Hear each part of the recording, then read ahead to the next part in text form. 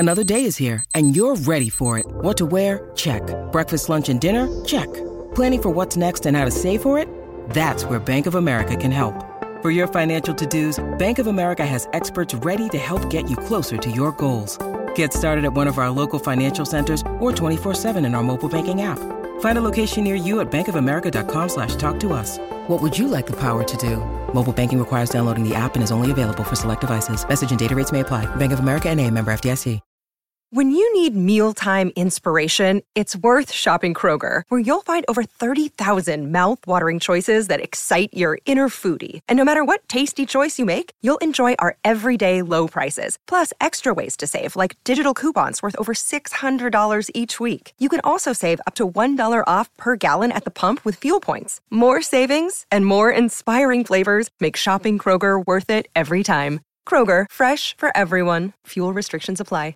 Hello, everybody. This is Marshall Poe. I'm the editor of the New Books Network. NBN listeners like to read books and buy them. So we thought we'd tell you that right now, our friends at Princeton University Press are having a remarkable site-wide sale. You can get 50% off books, including ebooks and audiobooks, with the code 50, F-I-F-T-Y, at checkout until May 31. You can save some real money on Princeton University Press books. I encourage you to go there and check it out. Welcome to the New Books Network.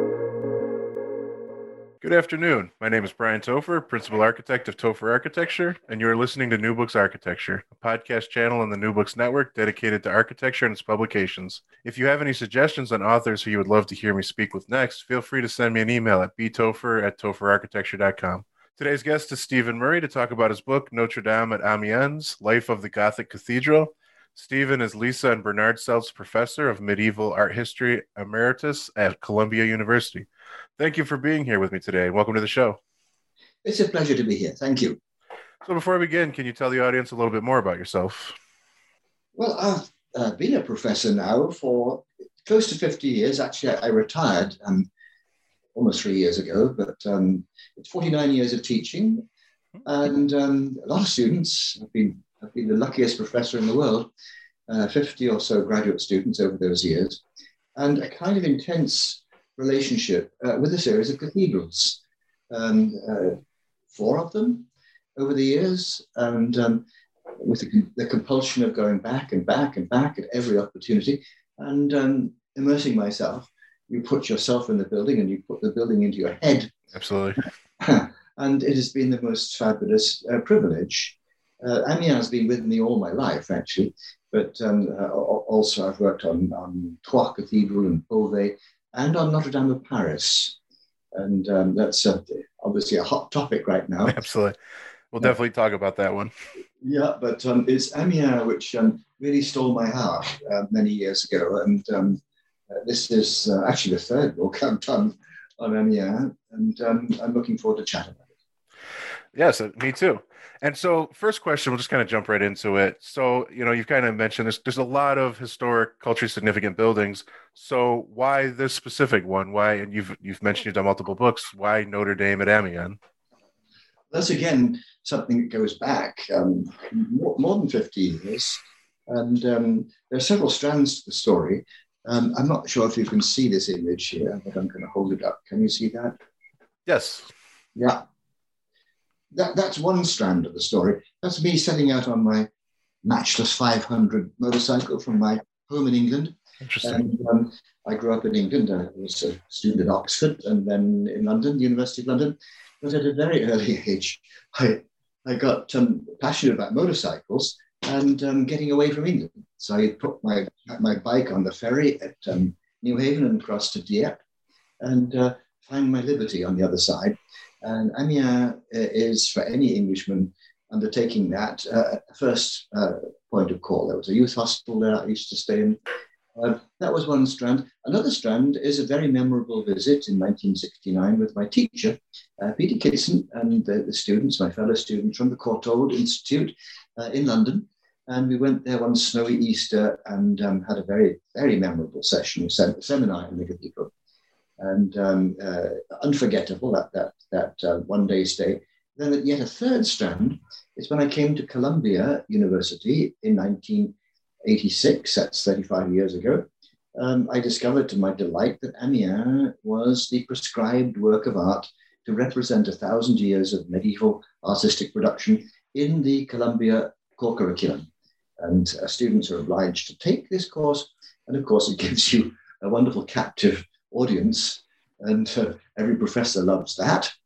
And it was a real incentive to try and develop ways of representing that cathedral that went beyond the old-fashioned slides. Well, it's funny you mentioned that. So yeah, so talking about the format of the book, there's a lot of unique architectural methods, but usually it's a lot of, drawings and then kind of explaining it. Whereas you take on a much more different approach in the book. And so I would like to hear you explain it a little more to us, but instead of analyzing it like an object, everything is described as if you're moving throughout and looking at it. And I believe you even used the term from Socrates, the interlocutor.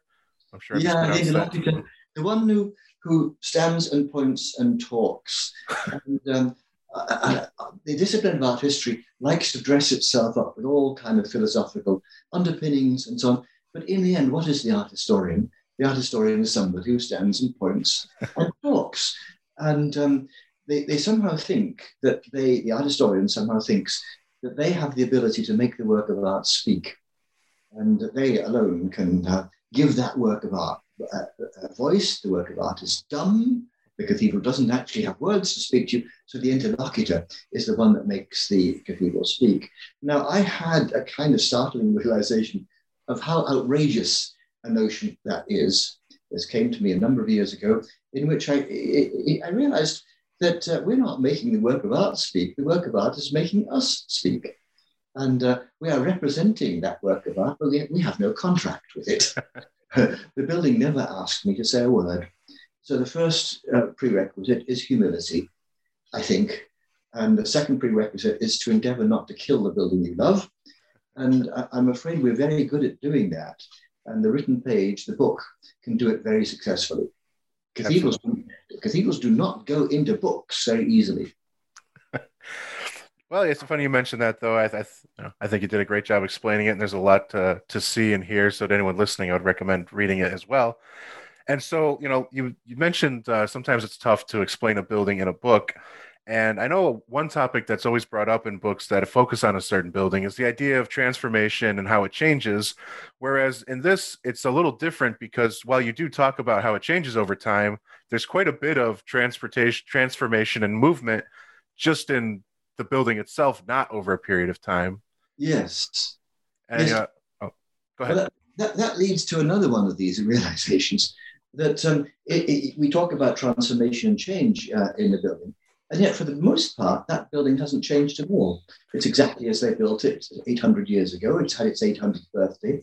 What's changing is in your head as you move through it. And essentially what you're doing is collecting memory images. You're stamping your brain with images of what you've just seen. And as you move forward and keep looking for new images, you say, oh, look, that does not correspond to what is already in my head. And that's exactly what happens at Amiens. When you're walking down the nave, you suddenly reach a point where you say, oh, it's changed.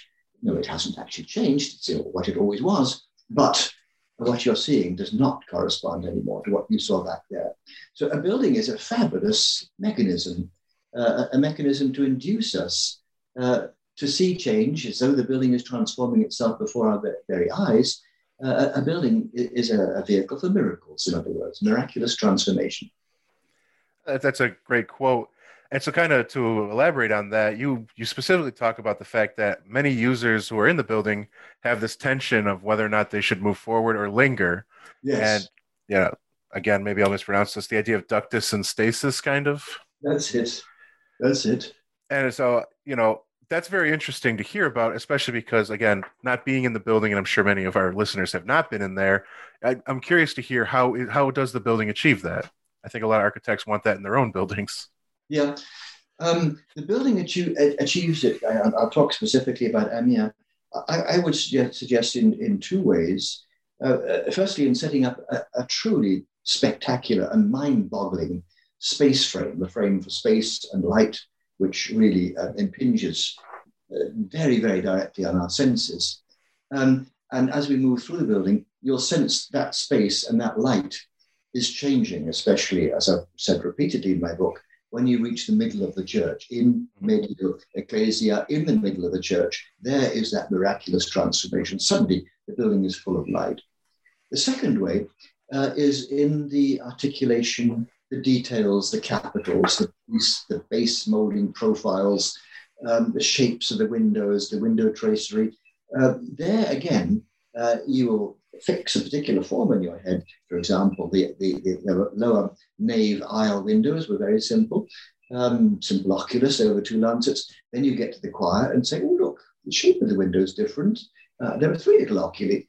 So the details can be a vehicle for change. But I think it's the bigger one. It's the whole massive space frame with the light that is the most powerful.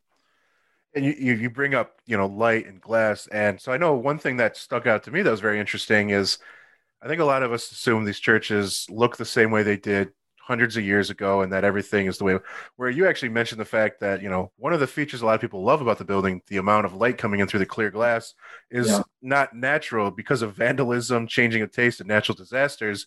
This was actually not how it was originally intended. And I know I personally thought that all those classic churches look the same way they've done over the hundreds of years, when the reality is it isn't. And I'm sure you have plenty of other examples of that in the building.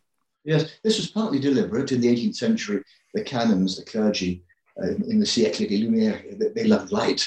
And for example, the north choir aisle was dark because there was an adjacent sacristy that blocked the windows. They knocked it down. And that was the place where the head of John Baptist existed. And similarly, a lot of the glass was deeply saturated, colored glass, which was removed. But then we've also got to recognize that the bits of original glass in the upper choir are actually much brighter than the early glass in the nave. There is a trend in the 1260s or so. Do you remember Amiens begins in the 1220s? In the 1220s, stained glass is normally deeply saturated, just fields of color dominated by blue and red. When you reach the 1260s, the field of the window is very often grisaille. It's that silvery gray glass with that colored image. And that's what they're doing. And had those choir windows all survived, they would have looked like that. Right. Whereas certainly in the lower nave, so already in the building, there was that light transformation, but certainly it's enhanced by the vandalism that you mentioned. There are a bunch of accidents, storms blow the windows out. So it's all of the above. Yeah, and another interesting point in that, and so there's 2 things I'd love to kind of tangent off of there. The one you had mentioned, a lot of the building materials, particularly masonry, there's a lot of records, a lot of detail. Whereas when it comes to stained glass, which in my mind would be the most expensive and time-consuming part, it seems like it's not very well recorded and kept track of. You bring up in the book that it's mostly donations from wealthy families, but in terms of who built it, how it was built, that's kind of being lost over time. Am I understanding that correctly? Absolutely. What we do not have for Amiens are the fabric accounts, the building accounts. My first work on Gothic was on those accounts, but that was for Troyes Cathedral. There's one particular year for which a building account exists for Amiens, and it's 1357. And in that 1 year, the name of the glazier is actually recorded. It's Master William Guillaumes. And he is busy at work, I think probably on the upper transept windows. And that's the only record we have of the identity of a glazier. It seems you read my mind on the other point I wanted to bring up. Something for me that I was not aware of, and I think a lot of other listeners would love to hear, is the idea of the fabric, as you talked about. And so I was hoping you could elaborate a little more on that and how it relates to how the building was actually constructed. Well, I guess part of my mission as an art historian is to pursue the historical underpinnings of artistic production. And in order to create a cathedral, art historians, especially German theorists, had talked a great deal about some kind of force out there, as though Gothic exists out there and the cathedrals are struggling to become more Gothic. I, on the other hand, right from the start, looked for the human mechanism. It's partly my training at Oxford. The people I worked with there were really, in a sense, Marxian thinkers, not Marxist, but Marxian. looking for the economic underpinnings of production. And I worked at Oxford on agrarian production, grain, farms, land. And it was very easy to go from that to stone production. And I found to my delight this vast cache of building accounts with all the sums of money that was spent on stone purchases, producing the stone, on the labor, the artisans, on the master masons and so on. And I plotted these accounts over 300 years. And this was my doctoral dissertation at London. And my very first book, which in some ways is my favorite book, was telling the story of the Cathedral of Troyes. That's Troyes, Troyes, using these fabulous building accounts and making a kind of almost statistical tracking mechanism to watch the workshop changing over time. Right. And so am I understanding that there are dedicated clergy members who take on the role of maintaining the building, overseeing construction? Am I understanding that correctly? That's it. In France, that person would be called a proviseur, a provider. In England, the term sacristan was sometimes used. And normally it's a canon, that's to say a regular member of the clergy. And it would be somebody who loves buildings, certainly. Right. And he would be appointed for a term as proviseur, sometimes also called master of the works. Mm-hmm. That's another maître de l'œuvre, maître de l'ouvrage. Those terms, maître de l'œuvre, that can be a little bit ambiguous because that can also be the mason. The terms are not altogether precise in the Middle Ages. They tend to be a bit soft-edged. But absolutely, there's a member of the clergy. The dean, that's the head of the chapter, that's the head of the chapter, becomes very involved in the fabric, in the work. He is nominally the supervisor of everything, not the bishop. The bishop is away a great deal, and he doesn't normally get very involved. And as you probably noticed at the end of my book, there's a particular dean that I identified with furiously. When I say furiously, I mean energetically, passionately, and his name was Adrien de Henencourt. And like me, he was a younger son, and I guess like me, he felt kind of useless at home. And had to go and do things, and make things different. But anyway, he unexpectedly, his elder brother died, and he became very rich. And in the meantime, he's in the church as a member of the clergy. He is the most powerful figure behind the fabric of the cathedral in the later Middle Ages. It's so, like I say, it's very interesting that I think a present day concept that we would be familiar with is construction superintendent or facilities manager. And so the fact that the building, obviously these churches don't happen overnight. This one in particular was constructed for a very long time. And so I assume that there's turnover in these dedicated clergy members. Would that be an effect on why there is some changes and transformation and not uniformity in the church? That's a good point. I think that's partly it. I think the clergy had their opinions about architecture. I don't think they were just passive enablers. I think they did have their opinions. And that could be an attendant circumstance. But the argument I make at Amiens is that you actually can, in the main period of construction that runs from 1220 down to the late 1200s, in that main period, you can discern three distinct approaches that you can probably associate with the named masons of the cathedral. And Amiens, of all those cathedrals, is about the only one where you can be fairly certain to be able to distinguish, particularly one of the masons, the last mason, whose name was Renaud de Caumont. You can know with absolute certainty that he was the one that did the upper choir and introduced those skinny flying buttresses. The front jacket of my book. Right. I'm very proud of that photograph. I took that photograph. Yes. That's the work of Renaud de Caumont, and those skinny open work flyers. That's Renaud de Caumont, and we know simply because there's a 1260 document that names him as Master Mason, and we know that exactly what was going on in the cathedral in 1260 because there was a fire in the building in 1258, which left its scorch marks on the stones. So it's a fabulous piece of physical evidence. You can see the scorched stones, and you know that what was done after that was certainly the work of Renaud de Caumont. And you can be fairly certain about what Robert of Lussage, the founding master, did. I made an assumption that the second one, Thomas, who actually probably did more of the physical building than any of the other two, was Robert's apprentice companion, Right. and the two came together.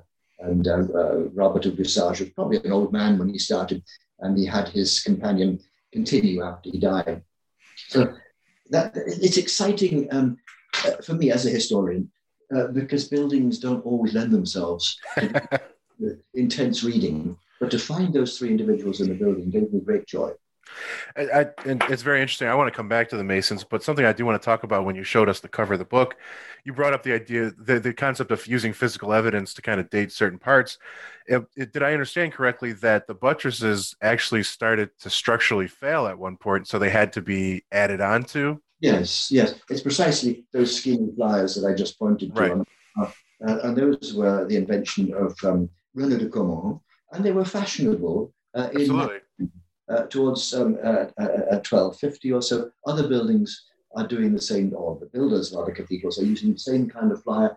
The Cathedral of Troyes, for example, has had those same flyers in the choir. But it's curious because in a number of buildings, Gothic cathedrals, the builders made the flying buttress a little bit too high. Right. In where they butt, because the vault wants to push outwards. And because these buttresses are very linear, there's not a whole lot of mass. You can't afford to make mistakes. And they've been placed a little bit too high for the arrival of the thrust. And all they had to do was stick another one underneath. And that was done in the late Middle Ages. And I bring that up because one thing, again, what I found very interesting is, again, when you look, at least in my opinion, when you look at the church, it does look like a unified church. It looks like it was done in one design, one phase, when the reality is that's not true. They've added, they've changed, it's altered. And so, I know that's one takeaway. I know there's plenty of other examples, so I would urge anyone to read to hear about them as well. What I wanted to go back to is about the Masons, though. Again, another thing, I bring up everything that I wasn't aware of that I find interesting, is you bring up the fact that, particularly Master Masons, more so than today's age, they were regarded pretty highly. And, you compare them that sort of the Master Masons or carpenters were almost at the level of the clergy. Yes. And so I'd love to hear a little bit more about that and how, it was quite a bit different for them versus the laborers working under them. Yes. Well, it's been a mistake on the part of art historians to talk about the workshop. Using that word, do we think we know what a workshop is? And what I discovered through my careful work on the building accounts at Troyes is the workshop was extremely stratified. Mm-hmm. At the top, there were a bunch of elite Muslims that were earning much, much more, and they normally came from elsewhere. And they might come from a major city like Paris or Reims into a lesser important one. And at the very top of the workshop in Troyes was a guy called Martin Chambige. He had a contract, and he received an annual salary that was a very generous one. His salary was probably just about the equal of what a clergyman would receive in their annual payment, or that they received a prebend. Had an annual prebend. And so financially, the Master Mason would be on a par. They would live in the area of the clergy. We know that Right. that René de Caumont had a house in the Metz-Évêque, close to the bishop's palace. The ordinary artisans would live in the poorer part of town.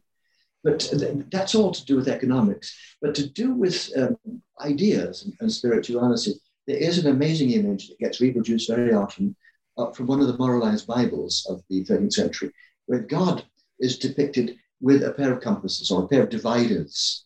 Mm-hmm. So God, of course, the earth being spherical, how did God design the earth other than with a pair of compasses or dividers?